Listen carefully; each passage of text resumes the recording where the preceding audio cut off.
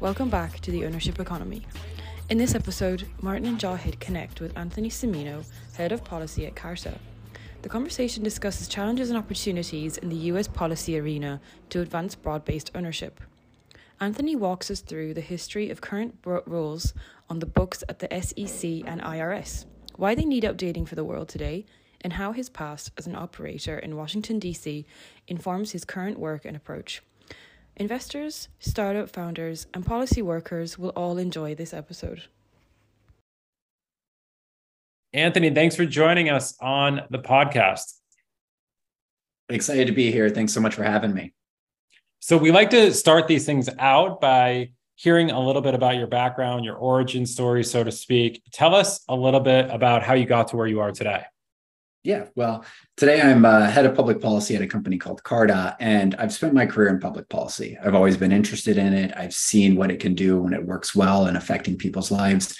And so I always wanted to engage in it. And like so many others, I came to Washington, D.C. after college to try and get involved in public service and was fortunate enough to work for the Committee on Financial Services. And financial services was something I was always very passionate about. I believe it really helps people climb that economic mobility ladder, whether that's access to deposit savings, access to loans for homes or college, small business loans, even insurance to mitigate some risk. And so I've always wanted to figure out how we create a system that broadens access to more people and give them more opportunities. While I was on the committee, we went through the financial crisis, and I saw what that looked like and how important it was to not only have a resilient financial system, but one that really does support more and more people. And so I've spent the past 15 or so years of my life really working through financial services issues and trying to do a better job of creating a more sustainable economic model. And the more time I spent, the more time I realized a lot of that had to do with how do we help people own more assets that can grow over time. And that brought me to Carta.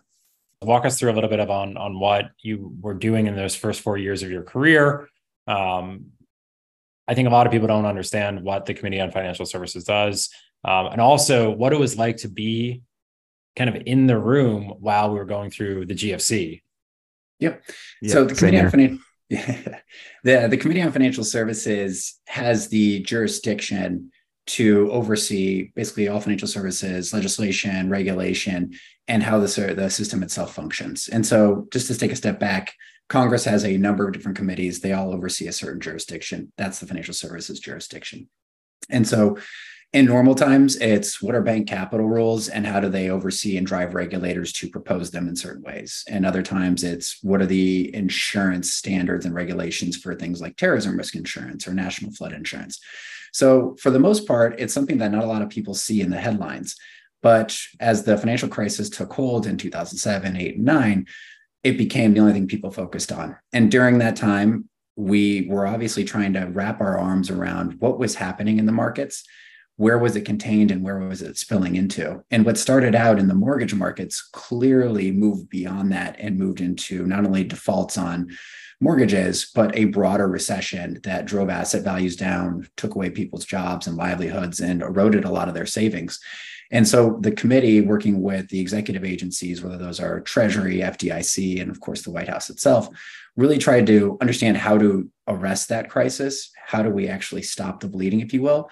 And then following that crisis, how do we put in place a regulatory regime that bolsters the resiliency of the financial system, but also does so in a way that still rewards, whether it's entrepreneurship, growth, and commerce, and ultimately creates that broadened economic opportunity.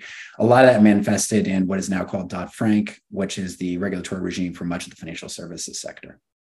How quickly could kind of the average, so I just remember reading all the books on the global financial crisis, and it seems like there's just a very small group of people in a room like solving the world's problems, right? That's essentially how most of these biographies go. How quickly does kind of when something this big hits the government, how quickly does an understanding of what's going on and what needs to happen kind of penetrate through the different layers of the government? Or because a lot of these books, it appeared that it took a long time for anyone to really understand it. It seemed like the average kind of member of the federal government for years didn't understand what was going on. What was your experience internally? I Plus, do. like to even like anchor that too, like a good way to think about it is like just think about all the press that came out with SBV and Signature and all the failures, and people were like overwhelmingly in our circles, people were like, "Oh, it's really great to see people act fast this time," right? So Yeah. like the implication being that they were just sitting on their hands. So yeah, +1. Would love to hear more on that. Yeah, and there's not one answer. Obviously, it depends on the familiarity of the specific policy matter or issue. But I do think it goes to one, how we think about responding to things. And it's going to start with those folks that are in the know and working through it. But the issue is oftentimes they can't act unilaterally. And that's by design. And that's frankly a good thing for public policy and the US population writ large. And so when you think about this, frankly, a lot of us, myself included, had to learn more about what does a credit default swap look like? Why is that critical? Why is this affecting somebody with a standard 30-year mortgage? Why is this ultimately affecting the assets that banks are holding and whether or not they're willing to make loans? And this cascading effect. And I'd be willing to say people at the upper echelons of Treasury and FDIC and in certain congressional committees like the Financial Services really did understand what was happening. But it's then their job to not only think about how do you craft a response, but how do you communicate what is happening and what needs to be done to more people to get their buy-in? Because as much as Ben Bernanke, who was the chairman of the Federal Reserve, and Hank Paulson, who was the Treasury Secretary, could act, in many cases, and if you look at a lot of the literature, in many cases, they felt like they were probably acting beyond their authority. They were so concerned, however, they were willing to take that risk and operate in some of those gray areas. But to address in a more systemic manner and put in place real backstops and ultimately a regulatory regime after the fact, they needed Congress to buy in. And outside of the Financial Services Committee, and even then, some of the really senior members, it was a real job to communicate to more people what was happening, why it was important that we act, and to get their buy-in. And that didn't happen overnight. And so it does take time to kind of, if you will, work its way through the necessary parties. And when you're in a crisis situation, that can be very problematic. I think as much as there are people that might complain that we got things wrong, and I'm sure we did, I do think a lot of the folks, especially key decisions maker at the time, were not only doing their best, but actually took a lot of the right decisions and put in place the measures to really arrest a lot of that downturn at the time. And do you feel like the government has in some ways built muscle memory around that over the last 10 years? Or do you feel like it's the same sort of process that you saw back then? I think that there is better muscle memory and appreciation for the risks involved in things like financial services. There was, I would say, long-term capital management, which was, for folks that are unfamiliar, a hedge fund back in the 90s that had so much counterparty risk. When it fails, the Federal Reserve brought many of those counterparties into a room to figure out how they could get a private sector solution. That was as big of kind of a systemic risk we had seen in years. And then all of a sudden, the great financial crisis happened, 10 or 11 years later. And I don't think we had an appreciation for what a narrow sector of the economy, which albeit was large, but when people thought about mortgages and then what the risk layered onto it, they didn't understand what that actually meant, not only for that sector, but what it meant for the larger economy. I think today we've got a better appreciation for how systemic risk works. I do think, however, every development in the market changes things. And, as much as the government, and I'll be the first to say this, tries to figure out how to stop that traffic accident that happened last Wednesday at 2:00, not the one that's going to happen next Wednesday, because it's hard to predict.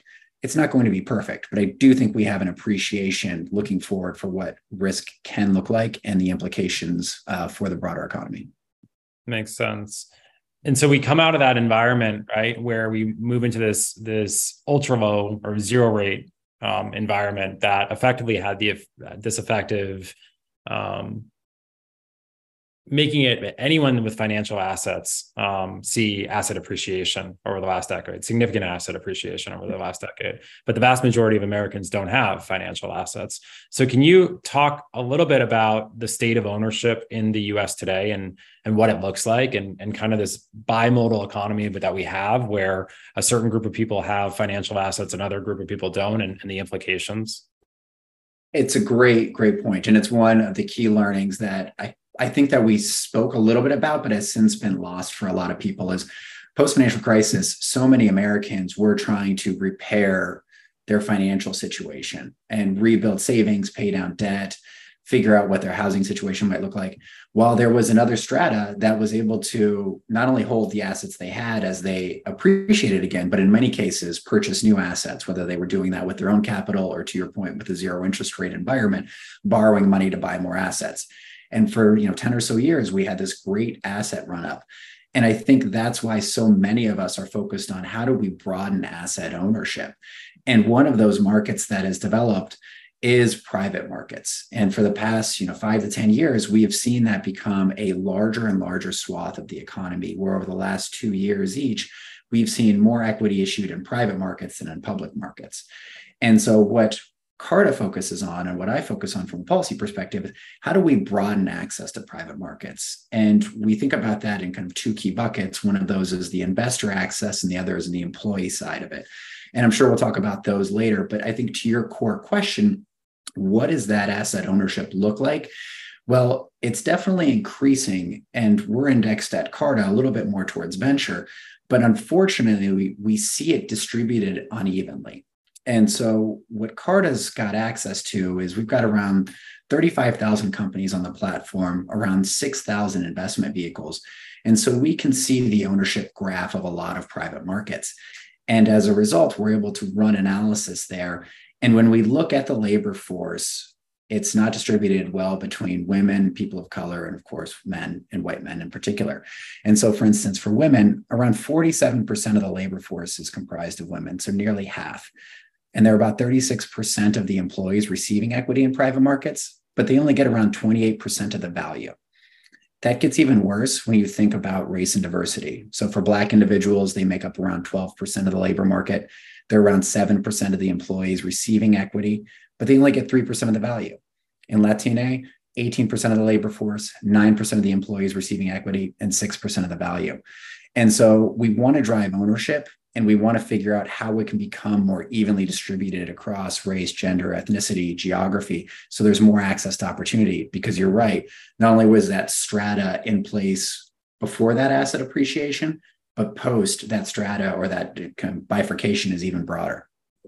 And just in those numbers that you just gave us, is that because people of color, minorities, women are not in management positions, or is there actually discrimination even within management as to who is actually receiving the equity, the average equity grant?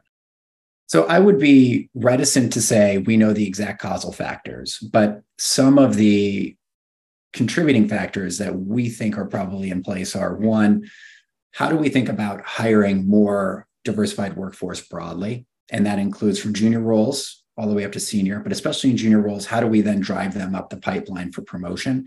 Importantly, though, not only hiring broadly, how do we think about hiring for key functional roles? So when you look at the equity data and compensation data in itself, we see company or people in finance and engineering making more than communications and HR. But more often than not, women and people of color get hired into communications and HR. So how do we think about broadening functional access? And then the other thing that was actually particularly interesting to me is, this was from the study, not this past year, but 2 years ago, is we saw a better job of hiring diversified candidates into positions. But as companies scaled and need to hire faster, they reverted to that core population that they either knew from their network or that was more ubiquitous in the application process, which tended to be white males. So even though you might see a bump initially, when that scale happened, you saw it kind of revert towards that default, let's hire from our network. And so I wouldn't say there's like discrimination or anything in particular. I think there's systemic issues that we're trying to get at here, but it's hard to say it's a causal on this piece, but those are some of the contributing things that I've noticed in the data. Interesting. Okay. So another area of your work is essentially trying to figure out how do we make sure that the regulatory bodies and the policy environment in the US supports ownership.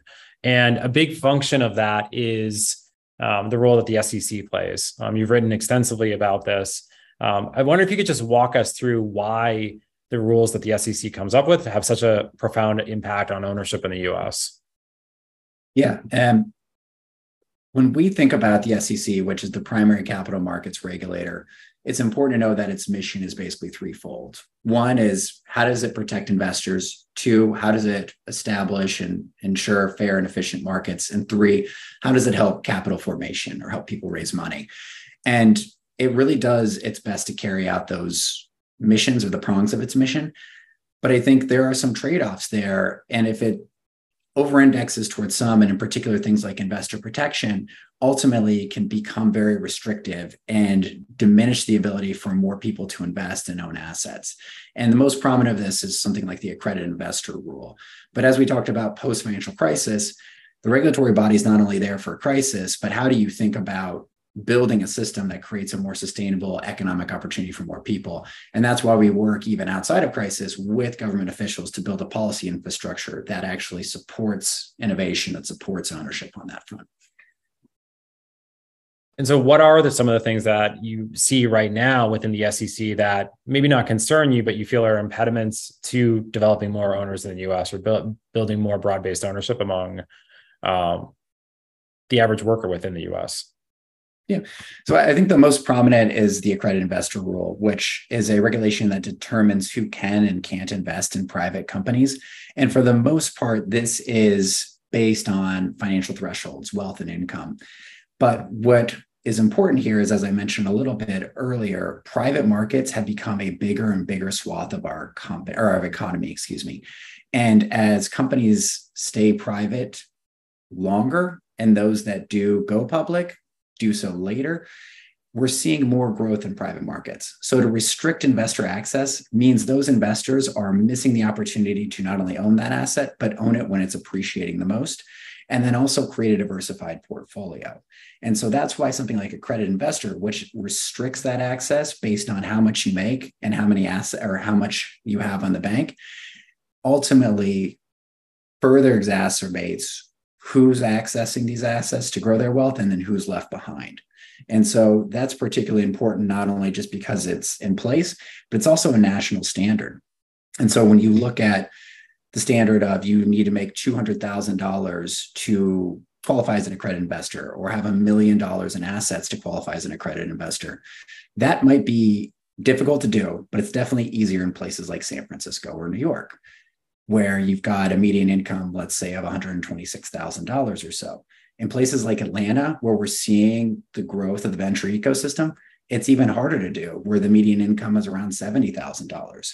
So not only is the national standard just inherently problematic as the only on-ramp to qualify for an accredited investor, but it also disproportionately affects regions outside of those high-income areas like New York and San Francisco.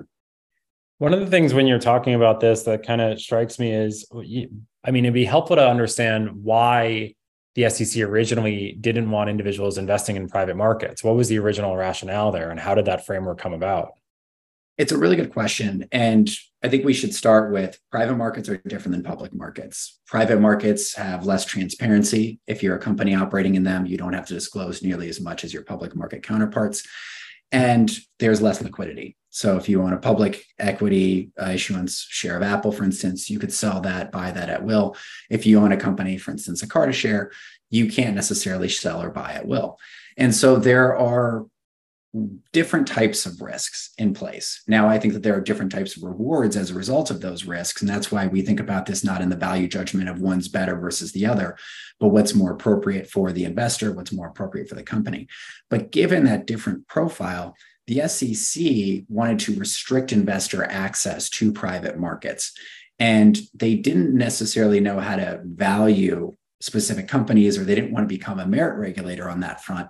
So what they did was they put in place restrictions to ensure that the people investing in those markets had financial resiliency and the wherewithal to withstand losses. Now, as a result, though, when this market grew and companies stayed private longer, more and more people that weren't already wealthy missed out on these growth opportunities, and that exacerbated that bifurcation of wealth and income inequality. Okay.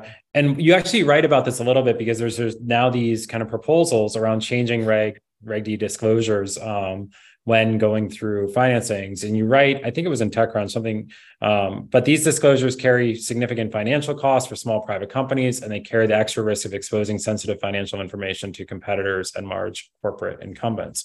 So how can the average person who's living in Atlanta get enough information, right, to make sure that they're making the right decisions, while at the same time, when the average company is issuing a new issuance of or raising capital, I guess is the better way to put it. They don't have to disclose much at all or anything at all to investors that are participating, that are accredited. So like, where do you see the balance there? It's a really good question. And that's actually what the SEC is focused on a lot right now. And there's a couple of points to this. One is, wealth and income don't necessarily equate to sophistication. And what we're also focused on is, how do we create more on-ramps to become an accredited investor? So whether that's through a sophistication test or a specific sector expertise, where I might be a doctor and as a result, I might have insights as to how this life sciences or healthcare company is, navigating a current process. I think there's ways where we can get more investors who might not qualify through wealth or income, but have the sophistication and the proactive engagement to be successful investors. And we want to create on-ramps for them. I think to your point, though, it's still got to be a situation where, how do they make informed investment decisions? And I think it's a misnomer that private companies don't necessarily give out information. It's different from what they're required to in public versus private markets. But in most circumstances, while a private company is raising money, it will provide information to prospective and current investors. Now, it's important that those investors feel comfortable with that level of information disclosure. And if they need more information, they can obviously ask for it, and it may or may not be furnished. But that all goes into whether or not an investor should invest in that company.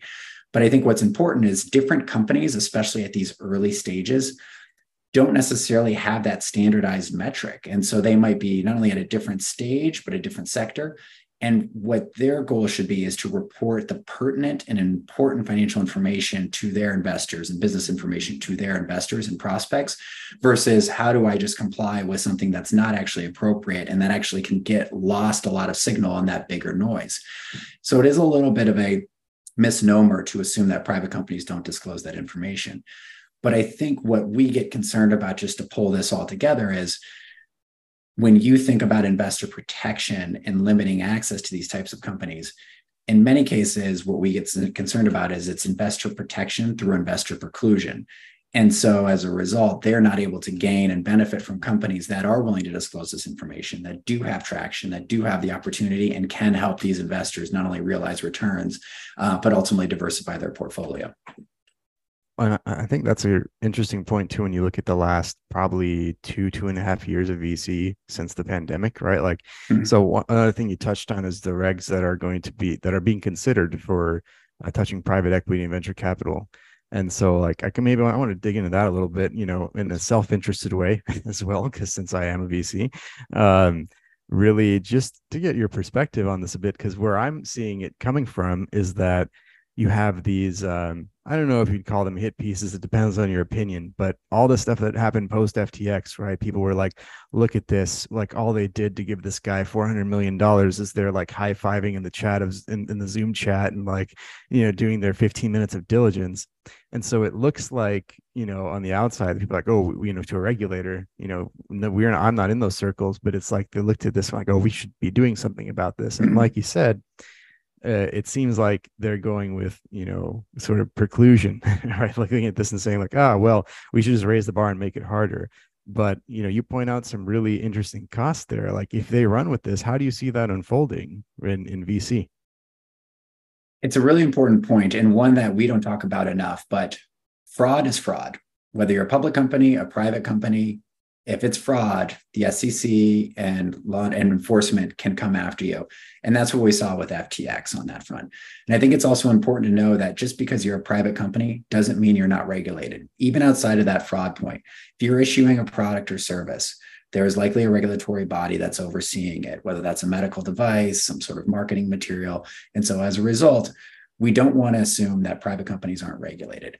I do think that there are some important things that investors should be thinking about, and it's going to be a case-by-case basis, but we don't want to preclude them from the opportunity to do this, especially if they've been able to opt in and pass some sort of sophistication test, or they've got sector expertise or the financial wherewithal. I do worry that we are seeing a bit of an overcorrection where the SEC and other agencies are trying to really put in place parameters that not only try and satisfy investor protection, but help them get their arms around more and more in private markets. And in particular, there is an expectation that if you put the right rules in place, you can increase the transparency and compliance burdens on private companies and private funds, push more private companies public faster, and ultimately, as a result, get investors access once they go public versus allowing them access in the private markets.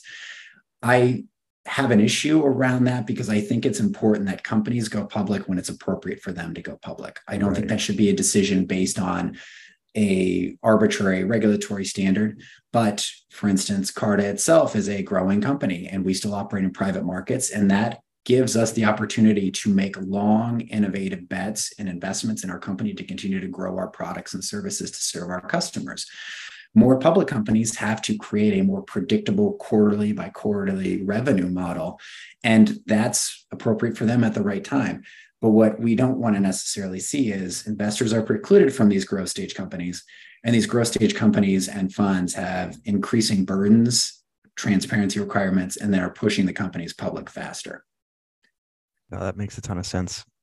Well, Martin, but I guess it does, but the average person in Atlanta, even if they're sophisticated, doesn't have the same portfolio diversification that a VC has, right? And so, like, I would feel that the SEC in this situation should have almost like a Series Seed financial statement or minimal disclosure statement that's part of the regulatory filings. I mean, I see it from both sides, right? Because and not only on I guess we should focus a little bit more on the venture side, and then we can get into kind of the startup side. But from the venture perspective, one of my classmates was Mike Rothenberg, who I actually spent time in class with, and so and so it's I mean, I guess that's an example of fraud, but it's also an example of like this guy. There's very little disclosure that he had to do when raising that first fund and then the subsequent second fund.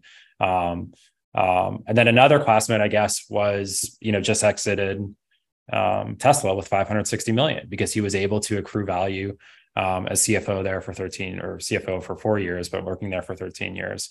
So I feel like the SEC needs to play a role here in terms of disclosure requirements. I feel like the disclosure requirements, having raised capital and having had to put out a Reg D disclosure, like it's a complete joke, right? And so like what when you guys think about this internally about the staging or the policies that you want, like how do you frame this given these tensions? I think you're getting at an important point, and that is, for us, they're not mutually exclusive. Just because we want to give investors access doesn't mean we shouldn't think about investor protection. And sometimes that's done through things like disclosures and transparency. But to protect investors, we shouldn't preclude them. And so to take your example, one, in Atlanta, you're 100% right. Your average investor, whether in Atlanta or even in San Francisco, is probably not going to have the same access to either capital or kind of industry knowledge as maybe a large established venture fund.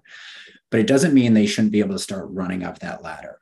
But how do you think through things like sophistication? How do you think through things like education and making sure they understand that even if you qualify as an accredited investor, your portfolio probably shouldn't be one company. And if that's all you can invest in, maybe you need to wait and understand a little bit more about how you do some portfolio construction to create diversification. Now, that's not necessarily the role for Carta. It's not necessarily a role, depending upon your opinion, as to like the SEC of like what you can and can't invest in on portfolio construction. But right now we see this very broad-based binary of like, you're either in or you're out. And if you're in because you have a certain amount of money, have at it. If you're out, hopefully the company still grows when they go public. So yeah, I was laughing a bit just because your portfolio construction comment is very pertinent. Actually, it's not just to the general public, right? I actually think that accreditation, focusing on that alone, would probably be a great wedge to open things up. Because look, as speaking as a professional, sophisticated investors, GP of a venture firm, when I speak to other, there's probably 50 to 100 in that range of other funds that we frequently engage with. And I'm not picking on anybody in particular. I just think that the air around understanding portfolio strategy and construction is much, higher. It looks, it's kind of like higher level than it actually is in reality. So like, I'm pretty sure that there are plenty of folks in the long tail who can understand the basics of this and build a portfolio that's, like you said, actually reflects a strong approach to risk management. And that's but I would still push back on that, Jahed, because you have information flow that the average person that is not going to have. I mean, how many decks do you look at?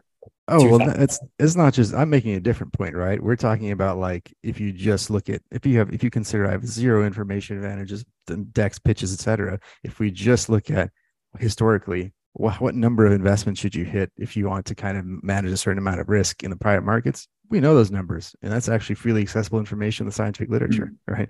So starting there, I think, is an interesting space. And of course, once you get in the door, as Martin pointed out, you're going to have an information arbitrage advantage, of course. Well, and I think, Martin, to your earlier point, though, I think that there is an appetite for how do we think through creating more, whether it's disclosures to investors or more of an appreciation as to kind of those pertinent financial points. That doesn't, however, mean every company's got that same level of information, whether they are on their journey at Series Seed or Series C or in certain segments. And I think it becomes hard to figure out how the SEC might regulate on something like that. But I think there's a willingness, especially if it comes with the trade-off of increased access, how we might think about increased disclosure. It's just a matter of what we don't want to see is an overcorrection where all of a sudden that disclosure comes out there, there's no increased access. And then companies still in that building stage are not only disclosing information that might put them at a competitive disadvantage when they're still very nascent, but ultimately increasing a lot of their burdens and compliance without actually serving the needs of investors and prospective investors on it. But I take your point, and I don't disagree. It's just a matter of how we think about those trade-offs of investor access for increased information. Just on the point of being at a competitive disadvantage. So this is another thing that you wrote in the TechCrunch article. So in the UK, you create a company, you have to disclose your financials almost immediately. I mean, it's crazy. Any UK registered company, you can go see kind of the financials, any of these companies at Companies House. Has that limited the amount of deals that are done in the UK? I wouldn't say it's limited the amount of deals that were done. And it's hard for me to know what that universe would look like without it or with it. Obviously, the UK is a very vibrant market, so I don't think it's been necessarily too problematic. I think, however, when we think about a regime, and we've actually talked and thought through Companies House, and Carta's got operations there, what does that transparency look like, and what does it give you? And as the SEC is considering these types of things, we're trying to be thoughtful and constructive around what those types of disclosures need to look like if they're put in place. But what we don't necessarily want to see is private markets looking exactly like public markets, because at that stage, not only is the burdens there, but frankly, what we get worried about is this is where you see a lot of innovation. And what we want to continue to do is reward that long-term investment, that long-term growth trajectory. Okay. I feel like we've gone on for a while on kind of these potential changes to what's happening at the SEC, but you also have, a whole portion of the work that you're doing that's focused on policies that you guys are coming up with. And so maybe we can just focus a little bit more on the accreditation and exactly what is wrong with the way that the SEC expanded accreditation for accredited investors, why it didn't really help. And what are some of the ideas that you guys have that are specific around how people could become accredited more quickly? Yeah. And I wouldn't necessarily what the SEC did, and I'll talk about this in a moment, was wrong. But in 2020, maybe it was late 2019 or 2020, they, for the first time, decoupled the qualification standard from wealth and income and actually allowed sophistication on-ramps. And for the most part, those sophistication on-ramps were through kind of three major tests, the Series 7, 65, and 82. I think for us, that was a welcome and positive step.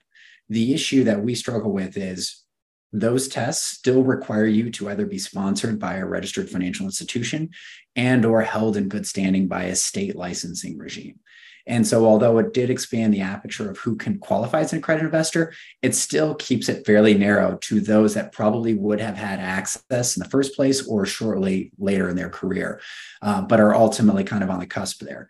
Our goal would be, how do we make sure that anybody who's willing to put the work in, learn the issues, can have that on-ramp to become an accredited investor?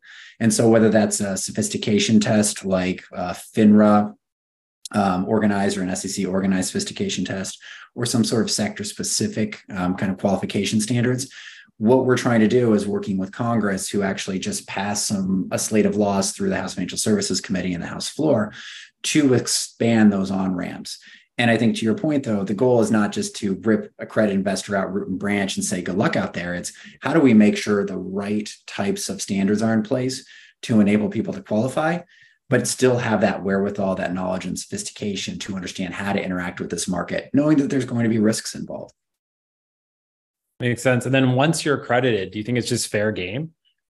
Like I should be able to take any percentage of my assets and invest. Like, do you think there's things that should we create rules around that? Because I think like one of the reasons why some of these rules are so binary is it's just easier to restrict access, right? Because then you don't have to deal with the person who's kind of, investing in a bunch of overvalued startups because they don't know about them and putting those on credit cards, right?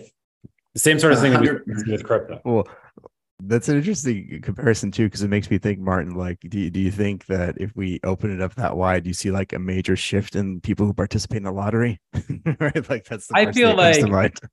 I feel like that whenever we have made financial services more available without a framework for educating people on those financial services, there has been a group of people who has been willing to take advantage of people who don't properly understand the risks that makes sense. We're taking.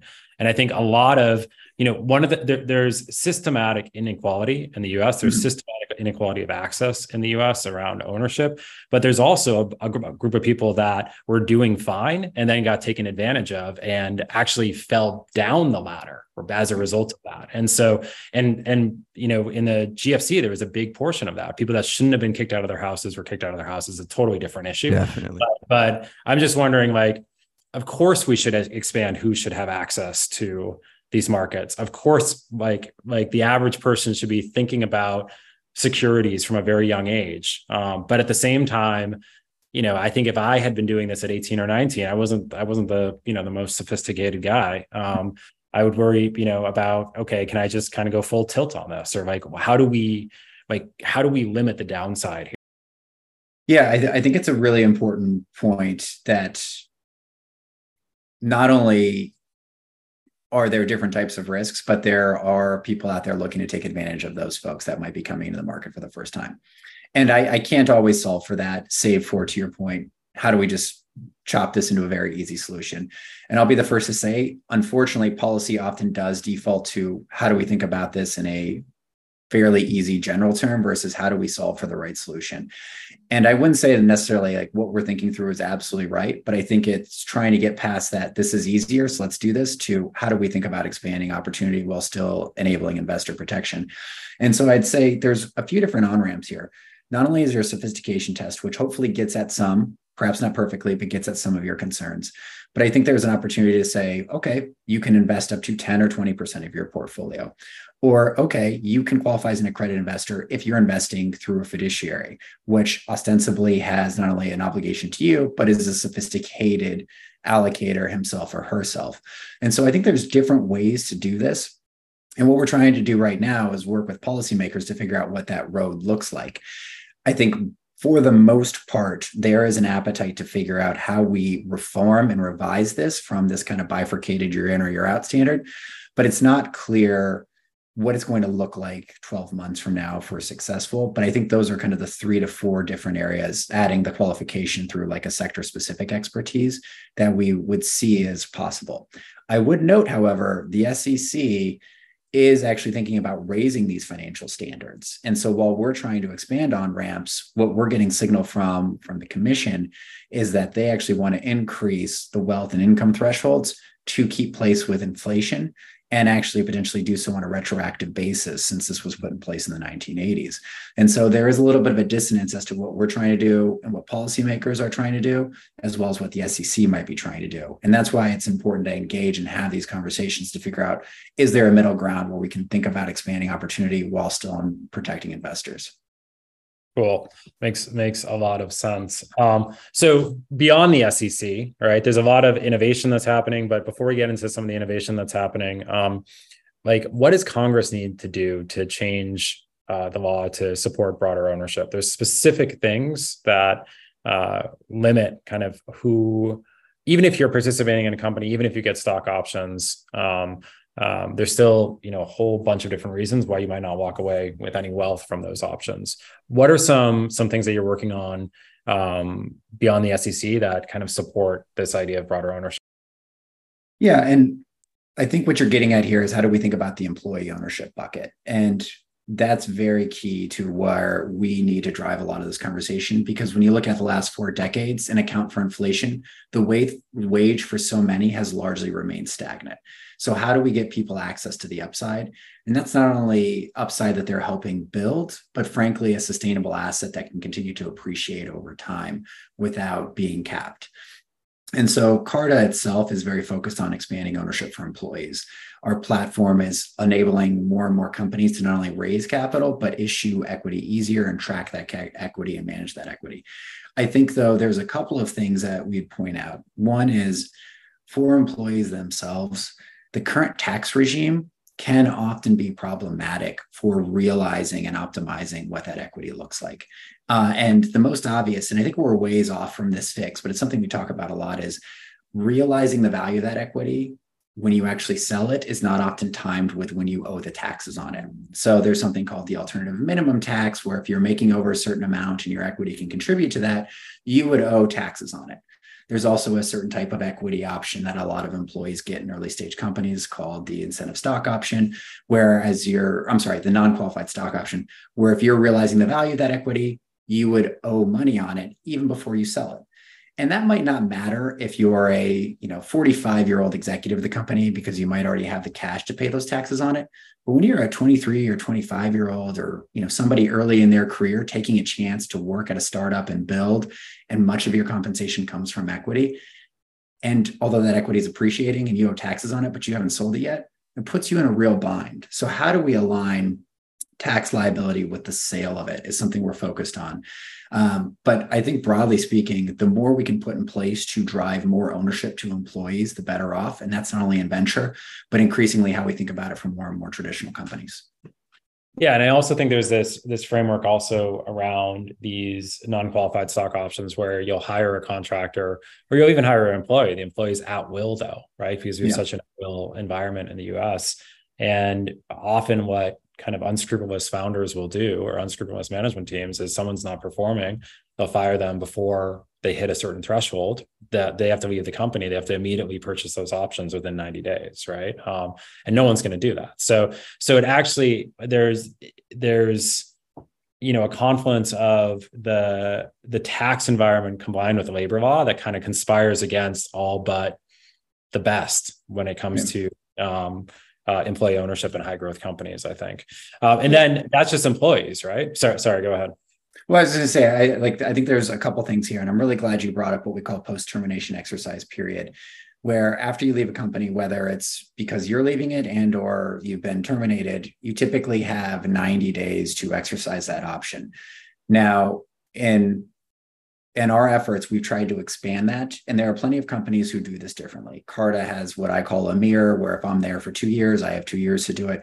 But most companies actually still use that 90-day threshold. And it's very frustrating because somebody might have worked for a long time at that company and they're forfeiting the equity that they've earned because they can't, they might not even know about this sunset. And B, they might not have the capital to not only exercise it, but pay taxes on it. And we really get frustrated on that. We do a lot of education around it. And although we push policymakers to change that and basically remove that 90-day sunset on the ISO option, we were not successful. We're still pushing it. That's why we continue to engage on it. How does Carta handle that then when you guys do this mirror?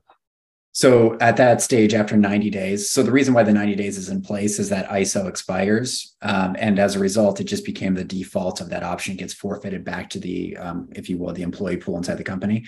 Carta transitions that to an NSO option that has a longer duration. Okay. But the employee still pays a higher tax rate and has... Yeah, it's not a perfect solution, but at least you don't lose access to that option. And there are other companies that have like standard windows that are much longer that do the same thing. So again, I think Carta is a leader in the space, but there are other leaders out there as well. I think importantly, when we looked at the data, if you recall, when COVID first hit, there was a raft of layoffs because everybody thought the economy was going to be, basically moving into recession. We did see a lot of companies extend the PTAB at that time voluntarily because I think they saw that this not being fair. If these employees didn't do anything wrong, this was just a larger recession looming in their minds. And so they basically did a lot of layoffs. So hopefully more and more companies see the importance of this as rewarding talent that's helped them build. But we've not been able to get policymakers to buy it just yet, but we're continuing to try. What's their beef with it? I mean, it seems like an easy win. I wouldn't say that there's like an outright opposition to it. I think that there are issues around like just adjusting tax codes, which can be complex. And I would say to get into the nuts and bolts on this, like not every company supports this. There's a reason why some companies keep that 90 days in place. And so when you're thinking about policy engagement, policymakers like to know where the landscape is, and they don't necessarily want to alienate, business on one side and other businesses on others if they can avoid taking a position or decision on it. So half of my job is not only can I get an issue raised, but can I incentivize people to act on it, even if that means they have to go against other interests on the other side. So I'm, very proud that a lot of the companies, not only Carta, but companies Carta works with feel very strongly about this. Hence, we're able to go up there and talk about it. But I wouldn't say industry is a monolith on whether or not this should be extended. Yeah, because like you think about it, like speaking as a VC, I say this, occasionally people will connect with me and be like, hey, I'm thinking about being an entrepreneur or whatever. And I'm like, yeah, just remember that we VCs have sort of in some ways co-opted the face of entrepreneurship as like one of the only ways that you can do it, but we're very expensive. Equity is extremely expensive. You should think twice about this, right? Mm-hmm.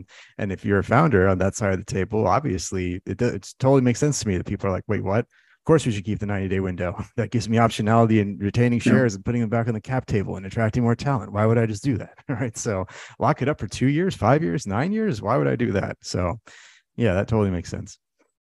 Yeah, it's rational, but it's unfortunate because in our opinion, somebody's earned that equity. We want to give them the option to do that. 100%. Yeah. Like, to be clear, I completely agree with that position, but man, I can see why people would be on the other side of it. I wanted to ask you actually, since you guys are really thinking about all these various ways to on-ramp people into more ownership and employee ownership, and, really if they're thinking through this, one thing that we've touched on briefly a couple times on the pod is investment clubs, right? These unregulated entities where people just kind of pool their capital and invest together. So like having you, a policy expert and a lawyer on, I'd love to know, like, how has Carta thought about how to engage with investment clubs in any way? And like, how would they, right? Since they're unregulated entities. And I feel like every interaction I've ever had with Carta, AngelList, whatever it is, hits me with that. How are you accredited first? Right. So I'm curious if you have any thoughts there. Well, first off, let me just clarify, not a lawyer, much less none of this is financial advice. So I don't want to miss it. No, you're fine. I just don't want anybody disclosure. Yeah, you don't have to put it in the front, huh? Perfect. Exactly. So one, putting Carta aside for a moment, the investment clubs or the angel networks are such an important source of capital. When the SEC's done analysis and studies on this, it's typically within 100 miles that you'll see the Series seed lead investor in the company. Now, to be fair, some of that's a little bit biased because San Francisco is such a small geographical place, New York's such a small geographical place.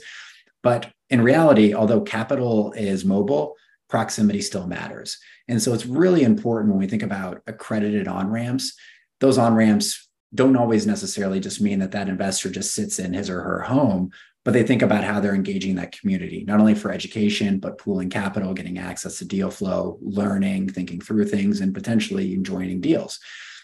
And so when we think about that proximity, that's what's supporting, in many cases, a lot of those local growth hubs. And that's why we really need to think through how we build not only more credit investors across the country, but then push them into those angel networks, which then in our minds help many founders get their first opportunity. Because if you're a founder in Atlanta, you might not be able to pitch, whether it's Andreessen Horowitz or Lightspeed or major firms, but you might have access to friends and family or a local angel network.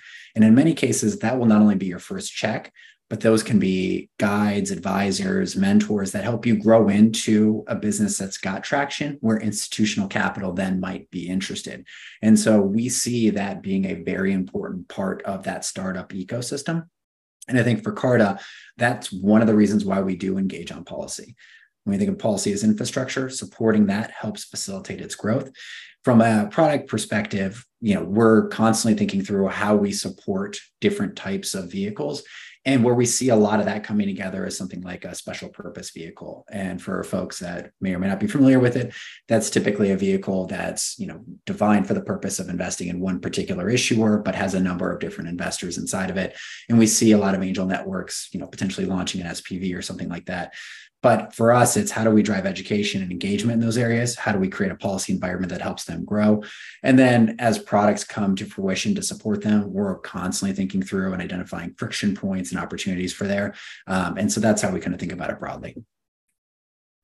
I also think like the notion of social capital, right, which can be kind of a geographic thing, can also apply if we go back to what we were talking about on employee ownership, can also apply to the type of job that you're able to get, right? And so the other big challenge here is contractors, right? And Rule 701, and who actually can get access to equity. Can you just touch a little bit on that? I know we're jumping a bit back and forth between the investment side and the owners and the employee or the laborer side, but I think they're actually tied together by this concept of social capital and mobility, given lack of access of social capital.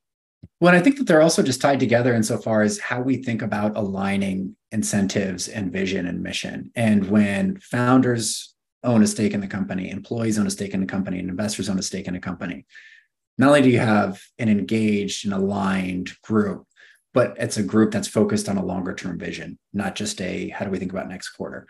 And so I think there's alignment across that as well as social capital. But to your specific question, 701 is a regulatory avenue through which you can issue equity or shares to, in most cases, employees, advisors, and some contractors. And where we've seen this become an issue is it didn't necessarily account for what we think of today as the gig worker economy. And what we're trying to do is look at the value so many of these platform companies or companies that are deriving not only, in some cases, contributions from these gig workers, but in many cases, these gig workers are the engine of the company. And we don't want to mandate that they have to pay their contractors, but we want to make sure that 701 enables them to do so if that makes sense for not only the company and for the contractor. And what we're trying to do right now is get some clarity around that. It's not that the rule itself changed in a negative way. It's just that the market itself grew in different ways and the rule hasn't kept up with it. And so right now, our focus is working with legislators. There's bills out there, but can we get some clarity to ensure more contractors and gig workers can get paid with equity when it's appropriate for them and for the company? Yeah, and this goes back to why I was asking about that muscle memory earlier, right? Because it just seems that the innovation is happening at such a pace now that, to the extent that our legislators cannot keep up with it, we're just waiting for a crisis to happen before anything changes. Then we put in place these binary rules that get us into the policy environment that we're in today. So this has been a super depressing hour thus far on all the ways that none of us are going to have ownership. But what are some innovations that you're seeing, like either at the state level or maybe overseas, where you're like, wow, that's really cool. That's something that they're doing that's interesting. We should think about that at the federal level in the US, or maybe not even think about it at the federal level, but these are just super interesting ways of expanding ownership. Well, maybe it's because I live in this that I'm not that depressed by this. I still see optimism here. One, I think we are legitimately. We're about to hand off the torch to AI. These are the final days. You're gonna have AI in your cap table. Yeah, exactly. One, just in general, is the policy formation process perfect? Absolutely not. But I do think on both sides of the aisle, and I might philosophically disagree with folks, I think people are doing their best to come up with the right policies. And as a result, I'm very optimistic we can get there. And I do think that that includes expanding access to the innovation economy and private markets and expanding access to more ownership. There are things that we're going to have to compromise on and things that we're going to have to solve together. But I think that's what's the debate. That's what the debate is about. And I'm glad we're actually having it. I think for the investor side, there are unique innovations that we're watching and tracking, not only accredited investor, but for instance, how we think about fund of funds and how they're regulated and why that's particularly important. So if you're an established fund in the VC space, you typically can't have more than 20% of your portfolio if you're a VC outside of qualifying investments. One of the non-qualifying investments is an investment in another fund. What we're trying to do is make that a qualifying investment. So an established VC, whether they're in San Francisco or New York, can basically seed other funds out there in different markets or with different expertise. And we think that that can be a real ladder for a lot of emerging and first-time fund managers. You can't see this right now, but I'm praying on camera, please. And that's just we think that that is a change that should be embraced. We've got a lot of work to do. It's not going to happen overnight. And frankly, there is some opposition to it. But that's, again, why we wake up in the morning and engage on it. So I think that, in addition to accredited, are some of the interesting innovations we're seeing on the investor side. On the employee side, as we discussed, there are post-termination exercise period. There's qualified small business stock, which is a real incentive for startups to attract capital and talent and helps more employees and founders and owners generally realize their gains by giving them exemption from capital gains if they hold their stock for long enough. But I think that there's also just some straightforward stuff. And as much as we want to work with companies that are in the venture space, we're also thinking about traditional companies and how we help them realize the power of ownership and employee ownership in particular, and helping them make the transition to that employee ownership model. And so oftentimes that's thought of from like an ESOP plan, but more and more of these corporate structures are things like partnerships and LLCs.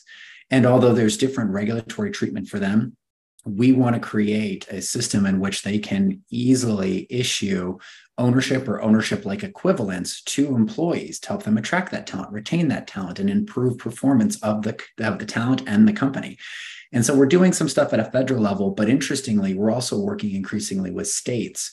And there are some, Colorado in particular, a leader in the space, where they're building tax credit and grant programs to help with conversion costs and ongoing administration costs. And we're working on things like education materials, because for us, if we can create more owners, not only does it improve the performance of so much of the economy, but frankly, gives people that access to upside in a more sustainable economic model in their daily lives. And that's really the goal. Awesome. Well, this has been super informative for me on issues that I already felt like I knew a lot about, but you clearly have a lot of depth in these areas, and exciting the work that you're doing. For people that want to follow you online, where should they go? Where do you write? So we write a lot on Carta's policy desk. So visit us on carta.com. And then we're also on LinkedIn, Anthony Cimino. And then we put out a weekly newsletter that can be subscribed to on Carta's policy desk as well. I'm sure we can share the link and hopefully in the show notes. But every week we cover the news and events, what they mean for the innovation economy, venture capital, startups, and employee owners. And then we also do a lot of webcasts and virtual events on our own as well. Perfect. Thanks so much for joining us. No, thanks for having me. We hope you enjoyed this week's episode of The Ownership Economy. Don't forget to like and subscribe.